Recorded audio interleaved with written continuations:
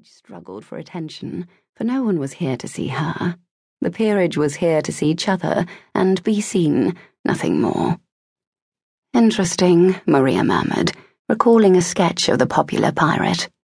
Uncommon handsome he was, and as deadly as she. His exploits were widely bandied, some tales so outrageous she knew they could not possibly be true.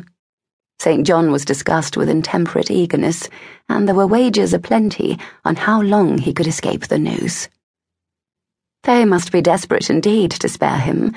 All these years they've searched for the irrefutable proof of his villainy, and now that they have it, they bring him into the fold. I dare say neither side is pleased. I do not care how they feel, Welton dismissed curtly. I simply wish to know who I can extort to keep quiet about it. Such faith in my charms, she drawled, hiding how her mouth filled with bile. To think of the deeds she had been forced into to protect and serve a man she detested. Her chin lifted. It was not her stepfather she protected and served. She merely needed him alive, for if he were killed, she would never find Amelia. Welton ignored her jibe. Have you any notion what that information would be worth? She gave a nearly imperceptible nod, aware of the avid scrutiny that followed her every movement. Society knew her husbands had not died natural deaths, but they lacked proof. Despite this morbid certainty of her guilt, she was welcomed into the finest homes eagerly. She was infamous, and nothing livened up a gathering like a touch of infamy. How do I find him? You have your ways. He stood, looming over her in the shadows of the rear box, but Maria was not cowed. Aside from concern for Amelia, nothing frightened her any longer. Welton's fingers lifted one of her curls. Your sister's hair is so like yours. Even powder cannot truly hide its gloss. Go away. His laughter lingered long after he parted the curtains and exited to the gallery. How many years would she be forced to endure that sound? The investigators who worked for her were unable to turn up anything of value. Brief sightings of her sister and barely warm trails. So many times she had been close, but Welton was always one step ahead, while every day her soul grew blacker at his behest. Do not be fooled by her outward appearance.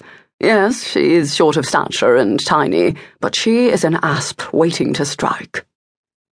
Christopher St. John settled more firmly in his seat, disregarding the agent of the Crown who shared the box with him.